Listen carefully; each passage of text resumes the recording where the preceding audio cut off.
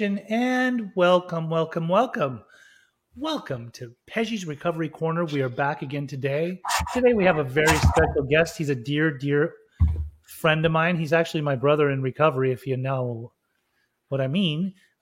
His name is Louis Offer. Louis, welcome to the corner. Thank you, Pej Corner. It's nice to have you and here. Welcome to you too. So, Louis, I'd like to delve into your past. I'd like to talk about who you are. Where you were born, where you were raised.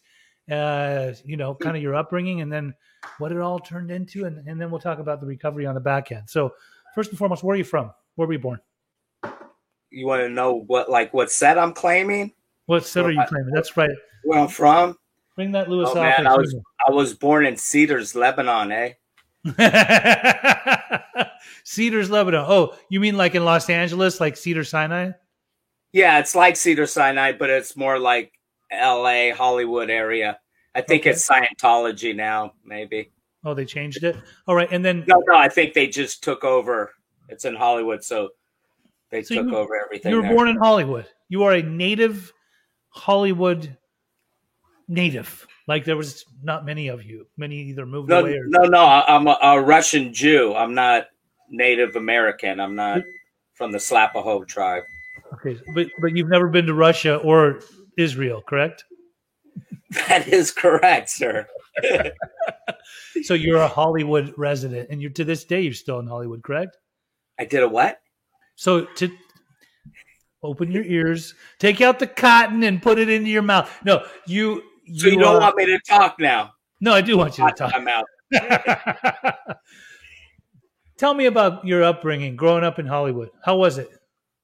I had a charmed life. I actually grew up in Beverly Hills, so it was a little more charmed.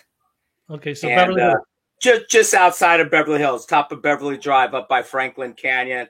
Went to Emerson and Uni. But like I said, I mean, I grew up in the mountains, had motorcycles, BMX, skateboarding, started skateboarding in 1970. That was a huge part of my life as a skateboard community. And where were you guys skating back then? Like all over LA? Oh, yeah. Hung out in Westwood, but, there used to be these paths in UCLA and Cantor and other schools, and had a drainage ditch up the street. And, I was in that generation where we were the first people to get into empty swimming pools and skate them. And I grew up with all the Dogtown guys, and I actually worked at Skateboard City right on Barrington and Santa Monica that made the Dogtown boards back in the day. Yeah, old school. That's major old school. I remember skating in pools. That was like the thing to do back there in the 70s and the 80s. So did you have any siblings? Did I have any? I still do. Oh, you do? Yeah, I have a brother and sister. I'm the youngest, totally spoiled brat. And there was a big age difference, like a few years. My brother and sister were 1 year and apart, and I was like 3 or 4 years or maybe more. I don't really know how old they are. That's not a major age difference. Usually a major. Yeah, maybe it's yeah. Usually be like a decade or something. Okay, I'm saying 5 years. Well, same mom and dad. You were the youngest. That beverage you just brought out made me thirsty. Do you mind if I get my coffee real quick? Get your coffee real quick. Go ahead, get your coffee. All right, I'll be right back. Say hi to Suki. Hi, Suki. Come on. Yeah, there's hi, Suki. Yeah, look. She was Suki, where were you born? Where were you raised at? Could you tell us a little more about yourself? Oh, okay, yeah. You came into Louis Offer's life at a certain time because you were a rescue. Is that correct? Okay, he's back. All right. Okay, watch out, Suki. What does your cup say? I don't know. Wake up and what? I don't know how to read. Wake up and be awesome. Okay, cool. No, I just liked it because it was big.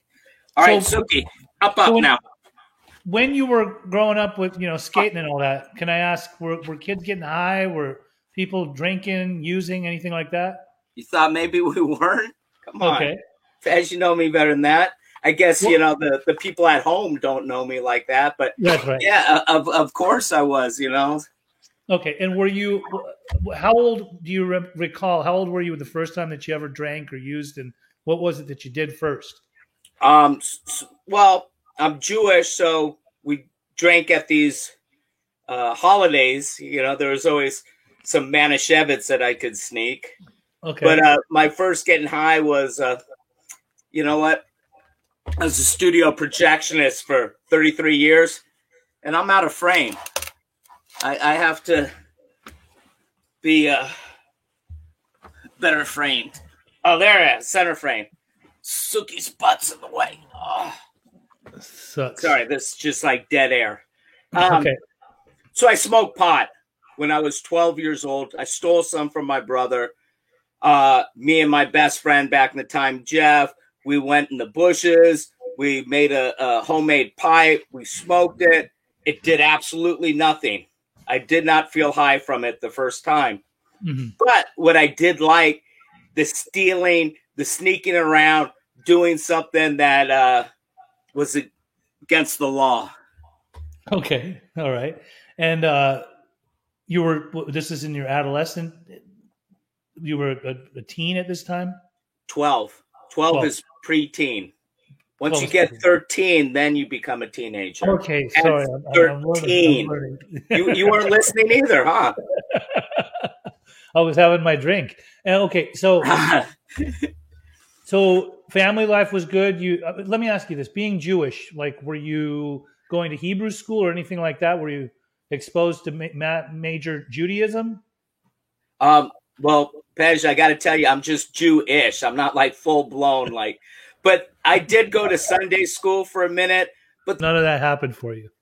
No, just Jewish. I actually celebrated Christmas when I was a kid because my parents didn't want me to, feel left out. Okay. Even though you live in LA, which is like massive amounts of Jews, but you still were doing Christmas. Okay, that makes sense. Yeah. But I did take days off on the Jewish holidays from school. You did. So that was a double winner.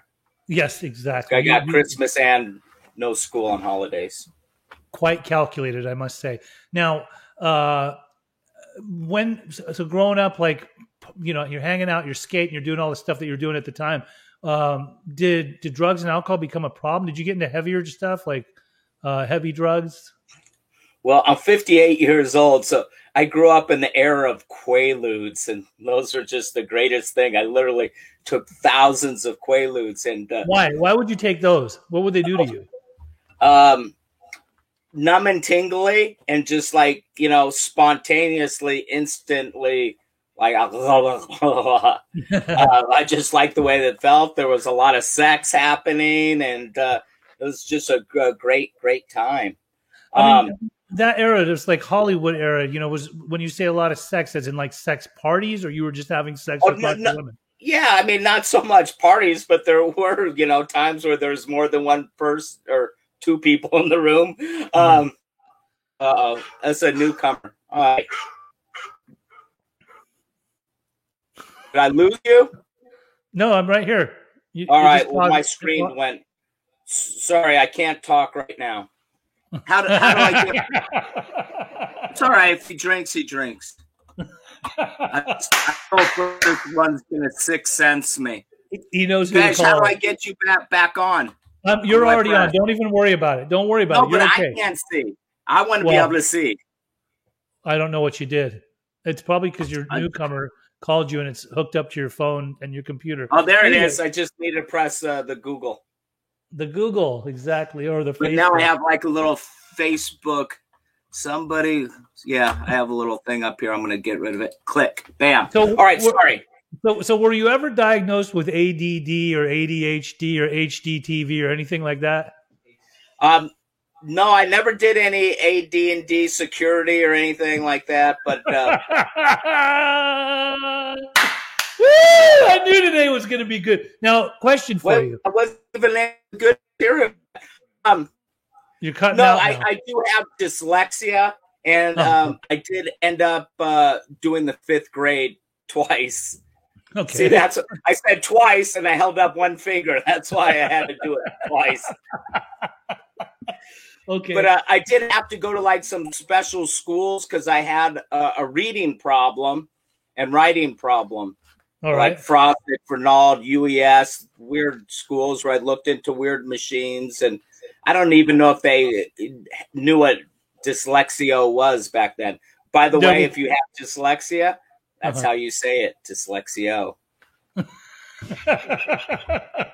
Okay. So now, when you, as far as school was going, like, were you even achieving in school, like in high school? Were you going to school? Were you cutting classes? What were you doing? Dude, I went to West Hollywood Elementary School, right, like by the Roxy and the Rainbow there, just below on Hammond. And they started busing back then, so that was interesting. And, you know, it's right by the Sunset Strip. Mm-hmm. So there was Watergate Dog, which was a pinball arcade that we hung out at. Yeah. Right down the street was Psychedelic Conspiracy, was a head shop. And one time I came home with this little booklet of $100 bills. It turned out they were rolling papers. I'm a little kid. I didn't know what that was. So I was definitely exposed to drugs and alcohol at an early age. And that wasn't the question you asked me. You asked me about schooling. And then I went to Emerson, and then I went to Uni High. And, you know, Uni High had an open campus. I took horticulture a lot because we'd just take roll and split. And we'd go to Pick's for breakfast. We'd go to Ketchy's for lunch and, you know, just come back high and late. And we used to, you know, I had history and come in late to that and said, better late than straight. Now, did you finish school on something different now? Did you finish school on time? Like, I mean, did you graduate? Well, I like I said, I stayed back the fifth grade, but I graduated. You know, I wasn't good at the reading and writing, but I was good at participating in class. I knew what was going on. I could answer questions. I also was in a alternative program in high school called SWAS, that's school within a school, or as we like to call it, study with a stoner. And I just had a 40-year, like, non-official high school reunion. That was nice. Nice. You went to it? You actually went to it? Yeah. It was just at Rancho Park. Is very informal. And, you know, people already know what I look like and what I'm about, so they're all right. And we'll get to that in a second about what you look like, because obviously we'll talk about that in a little bit. So cocaine. Wasn't cocaine in your mix? I think I remember you told me you were doing some yay back then. Oh, yeah. You want to hear my, when the Coke was gone, me picking my nose and eating my Coke booger story, huh? I mean, not really.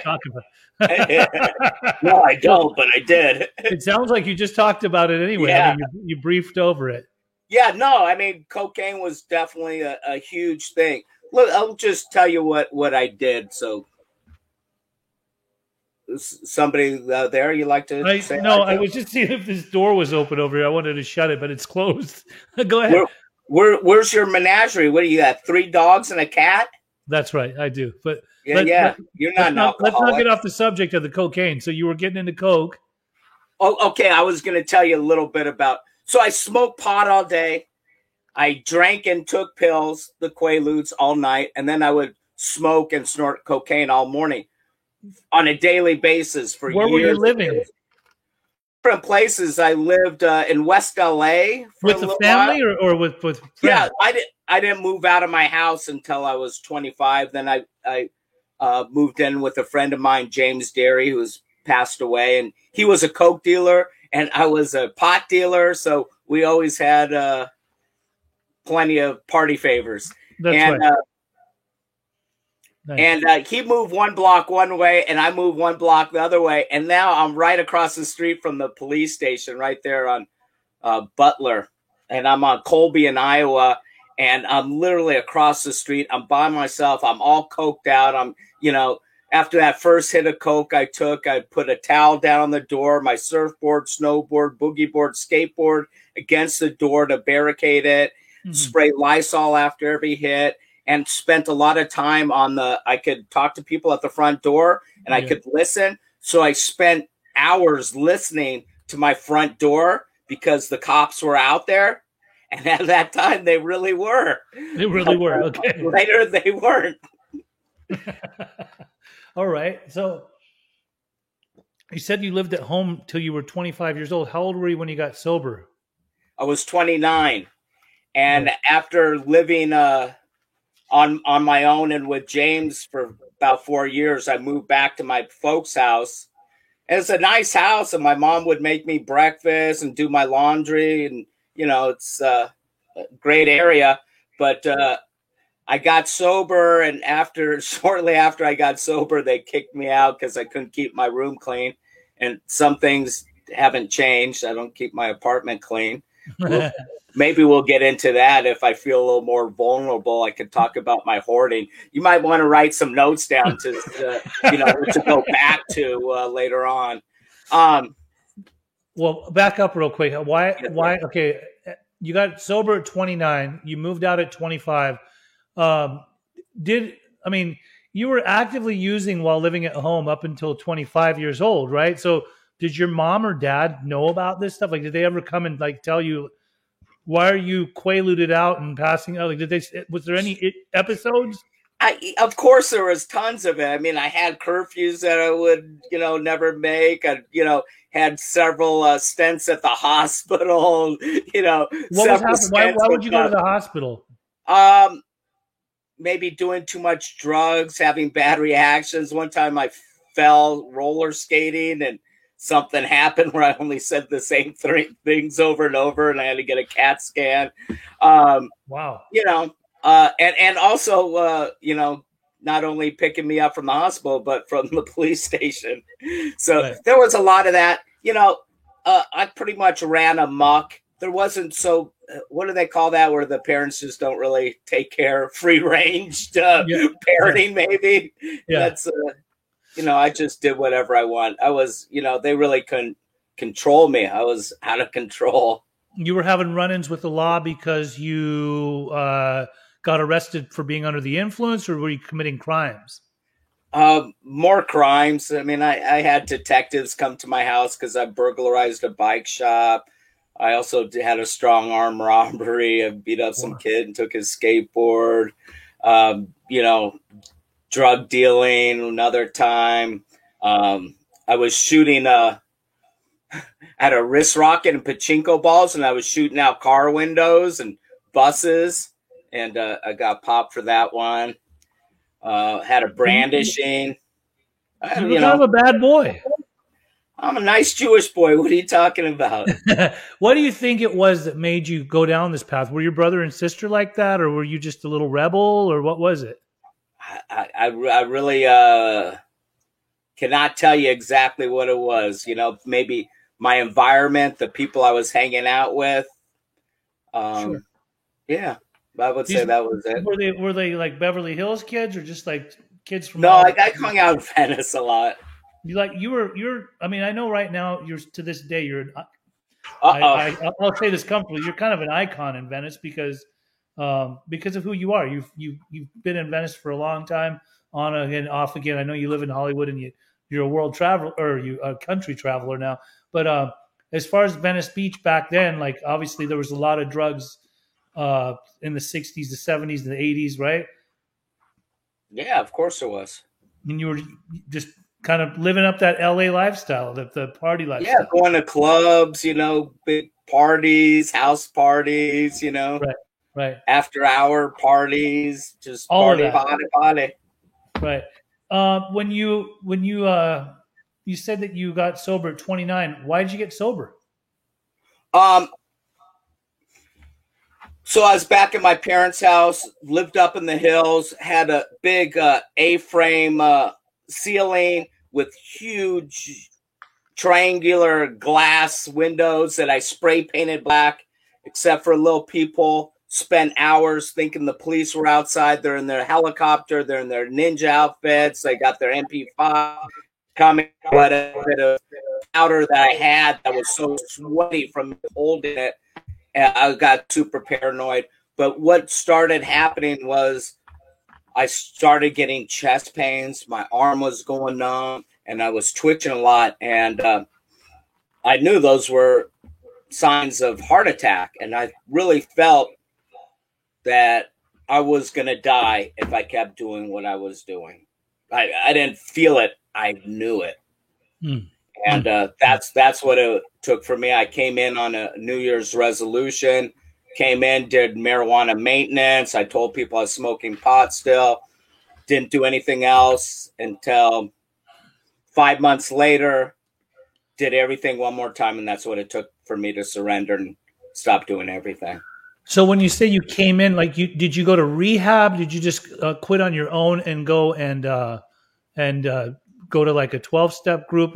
What made you? Did you have to detox anywhere? By the way, Alana Downey says, "Tell the truth." Thank you for your input. She also says, "Hi, Suki." Pej. Yes. When she writes, it just comes across the whole bottom of my screen. I know. See, hi, Suki. Hi, Suki again. I can read that. I have dyslexia, but I can read. Thanks for translating. Appreciate you. Love. What was the question again? Shit. No, I don't feel bad. You don't remember either. No, I remember. Oh, no, I didn't go to rehab. I actually went to Cocaine's Anonymous. It's not cocaine's. It's just cane. It's singular, not plural. Just cocaine, not cocaine's. Yeah. I caught it and corrected it, but it sounds kind of cool. Cocaine's Anonymous. And then I found AA, and that's where I've been ever since. Not that I don't go back to Cocaine Anonymous or whatever anonymous it is. Okay, it's all good. And at the time, like in LA, there was plenty of meetings and all that to go to. Yeah, all right. Truth is, Pez, there was a lot more hot chicks in the AA. Not that there wasn't hot girls in CA, but somebody took me to that Rodale meeting. I'm like, man, this is it. And then I found Late Night. Late Night in Hollywood. Yeah. Question for you. So as far as your get down, like you're certain there's a persona, right? Like everybody knows Louis Hoffer because he's the guy with the devil horns, and I've seen pictures of you before. Not naked, no. Okay. Well, maybe. I mean, half naked. But I've seen pictures of you from before when you had black horns and a black goatee. Now, how did this all take form? Like, was this happening when you were still using and drinking, or did this persona come about in your recovery?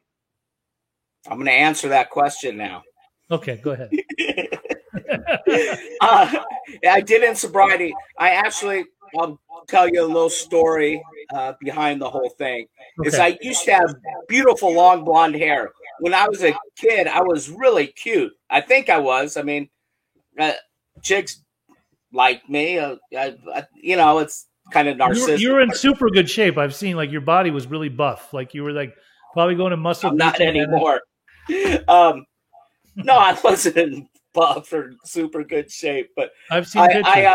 I used to be cute. I used to have long blonde hair, skater kind of kid. Yeah. I started losing my hair in high school, and I started to comb it up into a pompadour for a long time. I had a pompadour. I mean, I wasn't really into rockabilly, but I like it, so it worked. And then I wore a rug for a minute. What does that mean? What's like a toupee? You wore a toupee? Yeah, it was like on this really fine mesh, and they glued it down. I didn't do it too long. My friend paid for it and kind of did it as a dare or whatever. I'm like, yeah, I'll do it. I'm high. I don't care. But the thing is, when you have a piece of carpeting glued to your head and you're doing a lot of cocaine, I really couldn't stop picking at that glue while I was all coked out. So that didn't go too good. Then I shaved my head. And then for Halloween, I grew the horns out. And this was probably probably about 27 years ago. And I liked the attention. My name really is Louis Hoffer. I was going to get to that. So it's not a lot of people think, oh, he just named himself Louis Hoffer to sound like Lucifer. So that was just that you really are Louis Offer on paper. Yes. My full name is Louis Norton Offer. People do not change their name to Norton. Okay, unless they're like really big Honeymooner fans, then they might. But and I do happen to live on Norton Street. Great. Yeah, and I think you told me when you were doing cocaine, some people may have said something like Snorton Norton. That's right. That's a good one. The late great Kevin Hope used to call me Snorton Norton. Snorton Norton. Okay, so Louis Offer, and you had the horns. They were just black for that Halloween event. I think so. In the beginning, they were black. My goatee was black for a long time, but the horns were red most always. So when I say you're kind of an icon, I mean, in the recovery community, a lot of people see Listen, Pej, you keep saying this. I never conned anybody out of anything. Icon. Don't think I don't know your humor. I know you too well. We've gone back. I'm a dad joke guy. Yeah. So, Pej, if you have a bee in your hand, what do you have in your eye? What? Beauty, because beauty's in the eye of the beholder. Oh my God. They just get worse. Oh man. Your dad jokes are starting. Wait, somebody in the background laughed. That's my cat. Maybe your dad jokes are starting to become kind of like grandpa jokes, but you're not even a grandpa. But still, I mean, you're the age of somebody's grandpa. Anyway, okay. So with that said, why did you take recovery so serious? Like, why did Louis Offer stay sober? Well, I was miserable when I was getting loaded. I didn't know it because it's all I knew. Okay. You just had a little drive-by. No, that's it's a very distracting, young man, when I'm trying to talk and you just walk right by the screen. Do you do that at meetings when the guy's speaking? You just get up and walk right in front of him? He doesn't go to meetings. He's a normal. Oh, well, then feel free to just keep walking by as you will. Okay, now. Sorry. You asked me a question. I got distracted. I'm easily distracted. What was the question? Dyslexo people get distracted too, don't they? Yeah, I got AT&T. I really have T-Mobile. It's actually the most we've laughed on this particular show. Okay, so you took it seriously because you were miserable. Was there yeah. So what happened? Thank you. I forgot where we were. Is I started feeling good and I started having fun, and I was going to these late night meetings, and I had a community. And it felt good, and I liked the feeling. It took me a while to really get comfortable being comfortable, but something happened to me, right? Where I enjoyed being sober. I didn't know that I would enjoy being sober because I never was. Would it be fair to say that you took sobriety by the horns? No, I like to blow my own horn, but I don't really work that hard at this thing. I'm not like a great AA member. I'm not doing podcasts or sober houses. Or actually, you're doing a podcast today. So no, I don't do one. I'm doing yours. Oh, you don't do your own. Okay. So yeah, I really I don't do a lot. I'm one of those people that does very little and gets a lot of credit.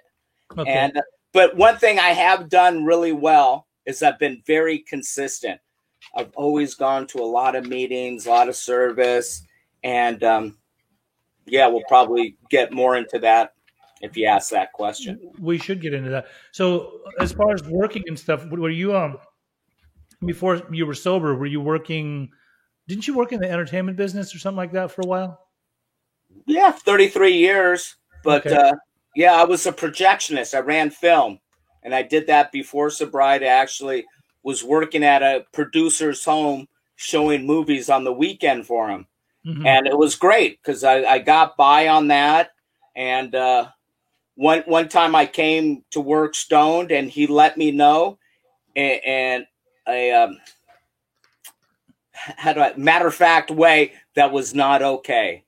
And this was a man that I have a huge amount of respect for. He was still alive, a second father to me. And when he said that was not okay, I took it serious, and was one of the reasons why I got sober was because of the respect you had for him. Yeah, my parents didn't really care.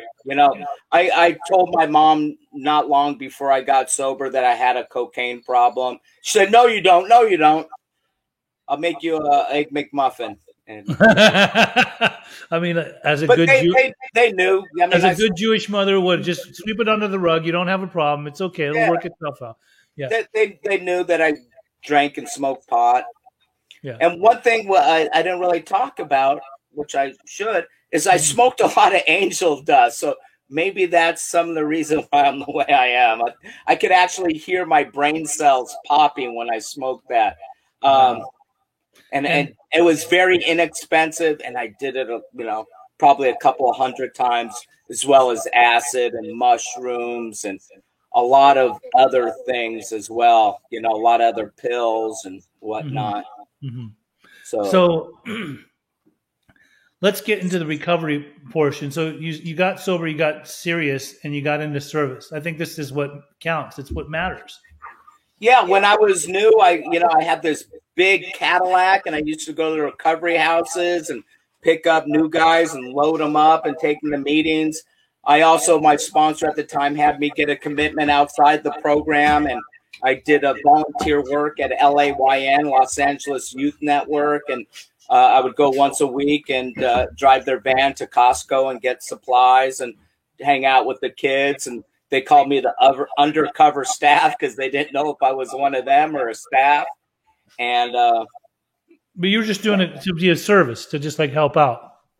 No, my sponsor made me do it. I'm not like helping people because I want to help people. Yeah. Well, you probably did that so you wouldn't be. Once I started doing that, I found that's where I get the buzz around here. That's where I get to do something that makes me feel good. Mm-hmm. So it's Suki, stop eating your food. Just like crunching in the background. Tell the dog not to eat its food. We can't hear the dog. Let Suki do what Suki's doing. So, do you want to talk about Earl? Earl came into your life in your sobriety, correct? Yeah. I'd gone through a few sponsors, and they were all great, except one. And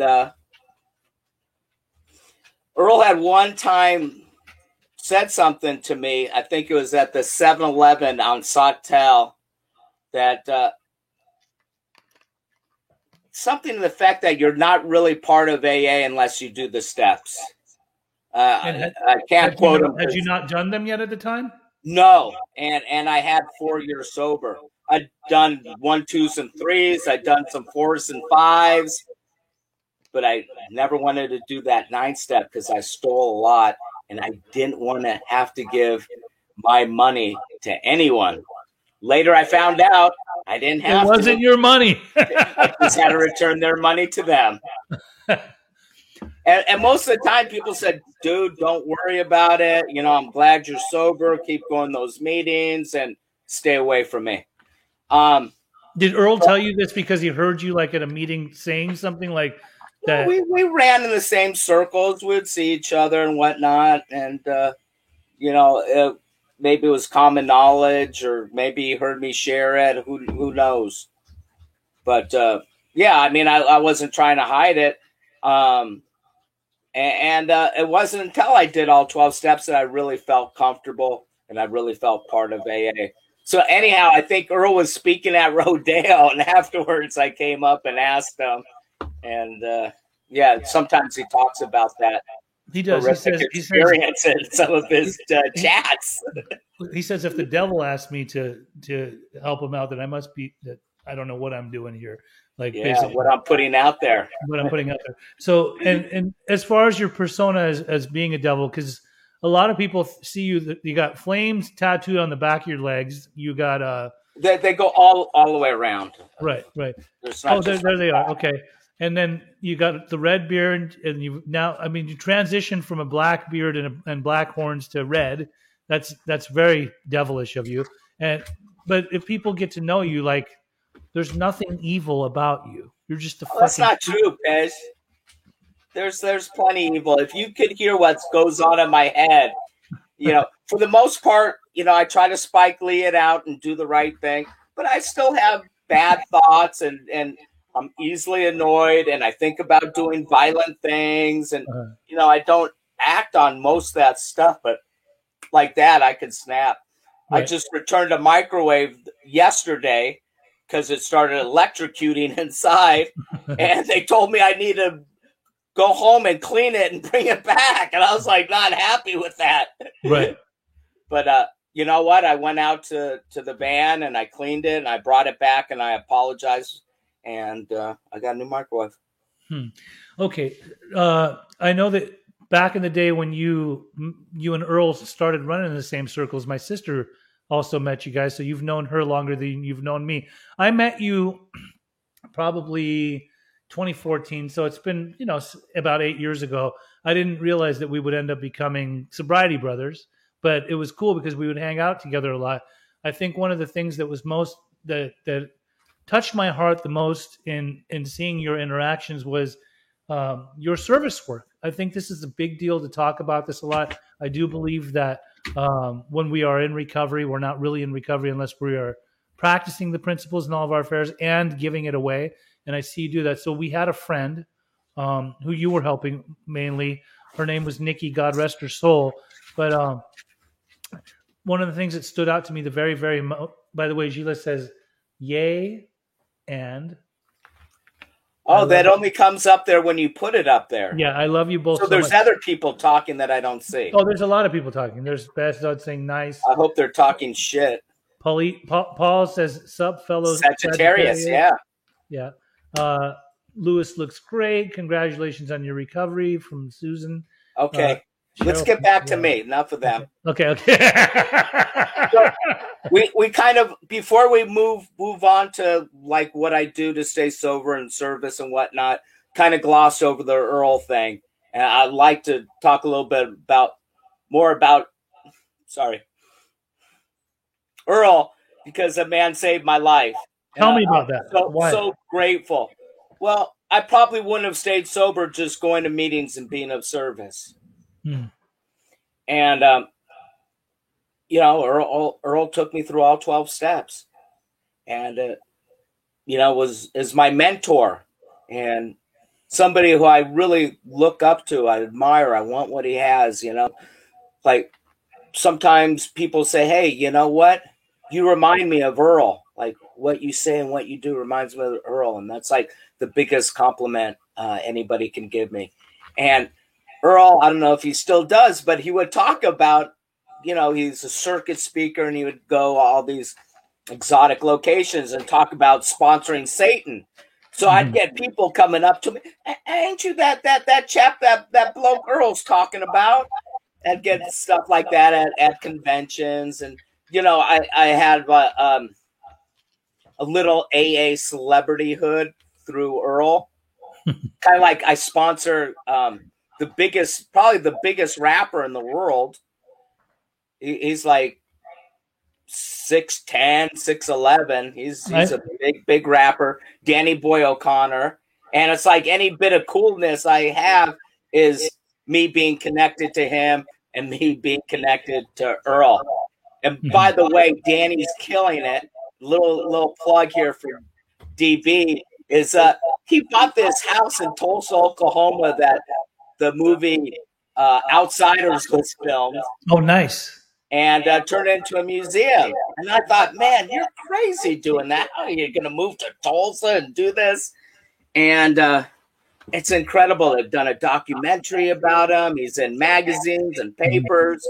Now that the pandemic's getting better, people are like coming, and he's really doing great. He's just, such a wonderful man. And he's a good dude. And to know that I had a little bit to do with that makes me feel so good, man. I love that. And that's the deal. It's like we all in the recovery community have the unique ability to save somebody's life that a doctor, a police officer, a lawyer, a judge doesn't have. We have that bond like people who survived a shipwreck, like it says in the book. So we can talk to each other because we share that common bond and listen to each other. When it's like a doctor says, oh, your liver's extended. If you drink, you're going to die. I'm like, F you, cop. Don't tell me what to do. I kind of pull the reins in. I'm not a big swearer, but I kind of semi-fingered and semi-F. I've heard you say a lot of fucking bad words. Don't act like I try not to. Don't act like you're an angel. It's like filler to me. It's like if you don't have anything to say, you know what I mean? F that. You know, it's like I'd rather, yeah. Look what Daniel Mark Berger is saying. Louis H. Love that guy. I've known him since I was a kid. Thanks, okay, so another thing. I love the emotions that you show when it comes to Earl. Earl saved my life too. He truly did. Having him in our lives is, you know, it's a big deal. It's a big deal. I trust that man with my life. I was drowning. I said, "Hey, Earl, can you throw me a life preserver?" And he did it. And I grabbed it, and he reeled me into the boat. You know how many countless people have come to me and told me, you know, I was in a group in rehab. I was thinking about going and relapsing. Somebody came and played some Earl Hightower CD, and it changed my life, and it made me decide, like, if that guy could make it, then I could make it. I actually had him on here before. He is a beautiful man. I want to talk about our friend Nikki that passed away back in the day. Nikki I used to see her with you. Sometimes she'd come in the room, and you could tell she wasn't well. But there was a side of her that really wanted to be well. Like she really was attempting to stay sober. And I remember it was a time when she was in and out, but it had come down to basically she was living in Hollywood, pretty close to your house, and she would go out of her way to, even though being on Vivitrol, she would still go down to downtown and pick up heroin and shoot it. And she was shooting it in her neck. And I remember I'd have conversations with her, and often I'd ask, like, how are you even doing this if you're on Vivitrol? Because that's supposed to take the cravings away. And she goes, Pej, I'm not even doing this to get high anymore. I'm just doing this because I want to die. That's right. And in the end, she died. Yeah. So you pretty much told the Nikki story for me. Nikki lived a half a block away. Mm-hmm. And Nikki was a horse trainer. She had a special connection with animals. My dog Suki loved her more than she loves me. They have a special bond, and every time we walk by her place, Suki tries to pull into her door. Might have something to do with one time I went over there when she was dog sitting for me, and Suki was actually sitting in a chair on the kitchen table with the steak, a plate full of steak that she was feeding her chunk at a time. So that might have had something to do with it. But her and Suki's relationship was amazing. Our relationship was amazing. We spent just about every single day for a year and a half together. And what I was trying to show her is that we can have fun around here. You know, being sober is not miserable. The thing with Nikki was that she had a lot of ghosts from her past that she just could not work through, and tried as hard as I could. You know, other people tried, and she just couldn't get over that childhood trauma. And I understand it because I see a lot of it. You know, there's a lot of people that come into the program with trauma and use drugs and alcohol to self-medicate. Right. And I'm getting the echo again. Do you have your phone on? No, there's no echo. Okay. It's just me, man. Sorry, that's going to take you a second to get you're old enough to get after the bunny. It just wasn't funny. Sorry. Talking about something serious, and that's something I do when things get serious. I like to interject humor. It's just who I am. So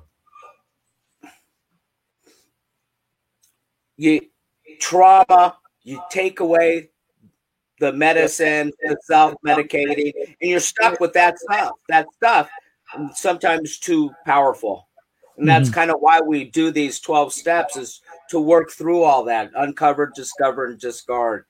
And But sometimes people, you take away their drugs and alcohol, and they're stuck with those feelings, and it's too much for them, and they end up killing themselves. And yes, Nikki would say that. I don't use to get high. I use to die. And she got her wish. She, her roommate came that night, was yelling in front of my house. I went up there. She was dead. The coroner, the sheriff, everybody, I had to deal with them because the roommate was just too frantic. And I had to watch her be wheeled out in the gurney in the body bag. And it was one of the most painful things I've ever had to go through in my life, seeing that. Because I really loved that girl. I mean, we would just sit in bed watching The Boys, and, you know, there was nothing going on with us other than just, you know, friendship and love, and one person trying to help another person. She was awesome. She was an awesome woman. I miss her. I miss her. Yeah, me too. Sorry. So how about those Raiders? I don't know. I just got to change the subject. Tej, do you know what you get when you teach a wolf how to meditate? What? A werewolf.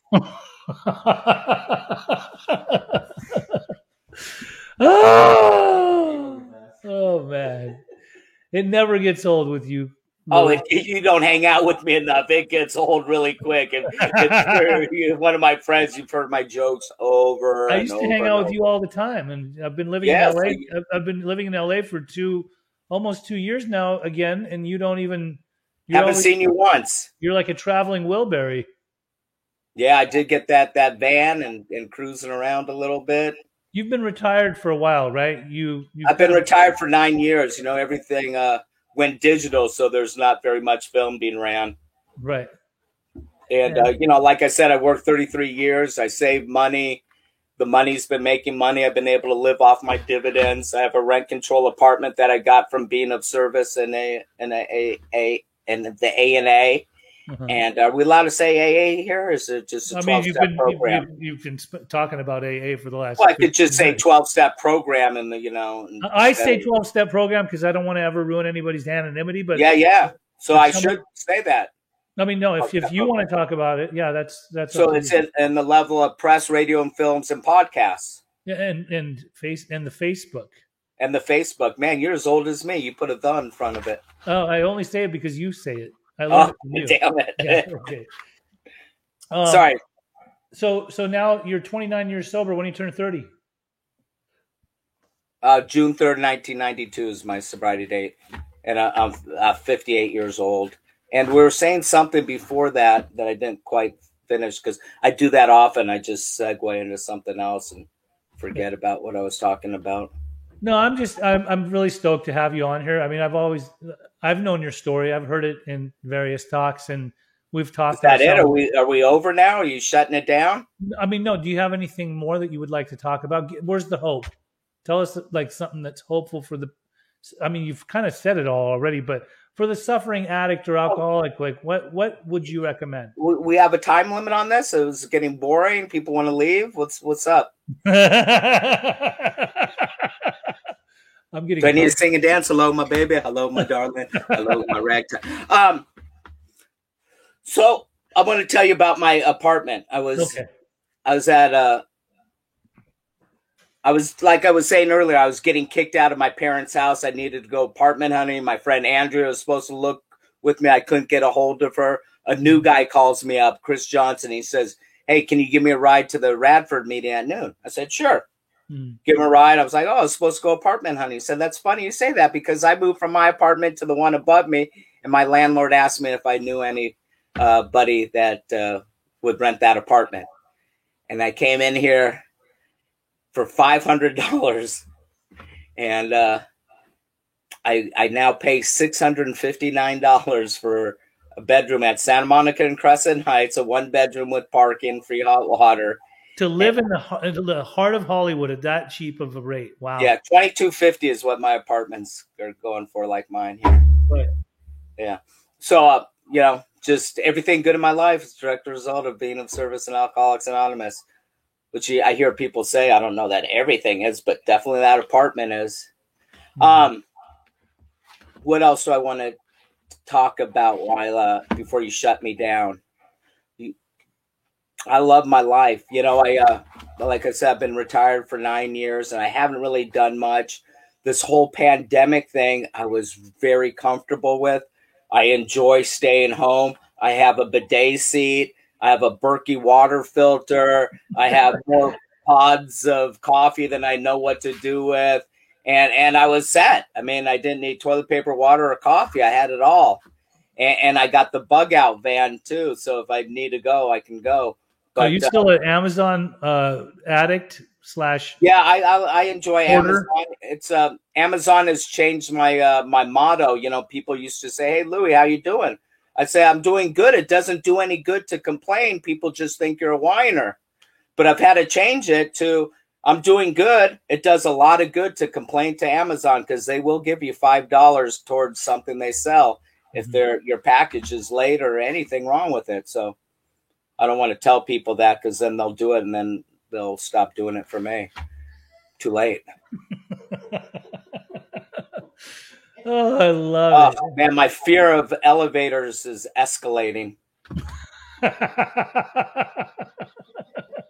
Wait, that wasn't the joke. The joke was my fear of movie steps is escalating. Sorry, I combined 2 jokes into one, and it came out hybrid. I love you, Louis. Man, you're one of a kind. Ain't nobody like you. I'm telling you. And I'll tell you, a little over 2 years ago, I had a micro stroke. I was talking on the phone, and I was trying to say 3-piece suit, and I couldn't talk, and I just didn't know what was going on. I got really scared. My friend Kevin ended up next day taking me to the hospital, and they told me I had this thing called a micro stroke. And it put things in perspective for me, that I could die. They say it could be a sign for a bigger stroke. And my dad's had a stroke. And were you under stress or something? I mean, how'd that happen? No, I'm like so. You don't seem like you're under any stress. I don't even know why I wasn't. I have no job. I have no girlfriend. I have no worries. Right. Yeah, no, it wasn't that. But I bought that camper van, and I guess that's what people do when they retire. So I'm looking forward to doing some more traveling. I just took a trip up to Seattle along the coast, and it was amazing. I'm going to do Route 66 next, and national parks and whatnot. And I started a YouTube channel. My best friend is this guy, Mike, and he has a YouTube channel, German in Venice, and he's really popular. And sometimes he would put me in his videos, and people would ask, "What's up with the devil guy?" So I started my own YouTube channel now, and it's just Louis Offer. Just Louis Offer, my name. Okay. If you're really good at it, you don't need a gimmicky name. It's just your name. I don't know that to be true. But I'm pretty much just riding on his coattails, and that's been fun, making some silly videos, some travel videos. I went out on Rodeo Sunday and asked people if they wanted to pop bubble paper. We had some fun, and I obviously I don't take myself too serious, but I do take my sobriety serious. And I've been fortunate. A lot of people I've been able to sponsor a lot of people throughout my 29 years of sobriety. And I take that very seriously, and I sponsor women. And, if somebody's drowning and they want help, I don't say, well, I only throw life preservers to men or whatever, Yeah. We're all doing the best we can with what we got. And, if you guys didn't get this, from me, I love my life. Any day above ground's a good day. And I really, I well up a lot because I do have such a wonderful life and wonderful friends. And, the things that were so important to me before, the money and the girls, are not important to me now. I mean, yeah, I would like to have a girlfriend, but I don't. I got a nice dog. And if I'm going to be a bachelor for the rest of my life, I'm going to be the happiest bachelor I can. Mm-hmm. But I truly love my life. I'm just charmed. I have a Corvette, okay? Guys like me don't have Corvettes. which, by the way, somebody keyed the other day is in the shop. Men don't mess with other men's vehicles. So I don't know who I pissed off or somebody was jealous or what. They actually carved MS-13 on the hood of my car and put a big scratch. It sounds like, yeah, I don't think they were jealous. I think they just were representing the hood. Yeah, I don't know. Maybe they knew that you were from Lebanon Cedar originally, and they were like, not let it go back to that beginning. It's Cedars of Lebanon. Cedars of Lebanon. Okay. Yeah, but I like you represent my gang. Where you from? Cedars, man. Yeah, Gila says, actually, guys like you totally have Corvettes. And she means douchey when she says guys like me. Which I am. I mean, look at me. You're not douchey at all. Don't put that out in that energy out in the universe. I mean, look how I dress, how I look. It's a little douchey, but I'm okay with my douchiness. I embrace it. It doesn't have to be a negative thing. Do you, to this day, and we'll close out with this, do you to this day, when you go about your day, is your intent to make sure that you're matching at least? Because I know that you have a lot of clothes, and often your clothes, your tops and your bottoms and your shoes are all together. Is there ever a day that you don't match? Pej, you should see my underwear and socks. They matchy too. Yeah, I like to match. You know, I have this look, and yeah. It is what it is. I hope you're wearing deodorant right now because the dog is right below you. No, okay. She left a long time ago. The smell was too much for her. No, she's underneath the pool table. That's like her little doghouse. Nice. Yeah, I don't have any magic words and whatnot, but you can see that I'm a happy person, and if you guys see that, I've done my job. And, you know, one of the keys to my success is with sobriety is I've been very consistent. I've always gone to meetings, always had commitments, sponsees, and God. And I love that one, you know, the program, the spirituality in the program's like the wet spot of the ocean. Yeah, I mean. Love it. I love my life. I love you, Pej. And thank you guys all for watching, and watch my YouTube channel and subscribe and like. I'm trying to talk like Gentleman in Venice now. This comes out. Oh, man. Awesome. Anyhow. All right. So good to have you. Did we fill enough airtime? Are you good? No, we're good. Now my hunger has definitely overtaken everything about me, so I'm going to go and eat after this. I love you.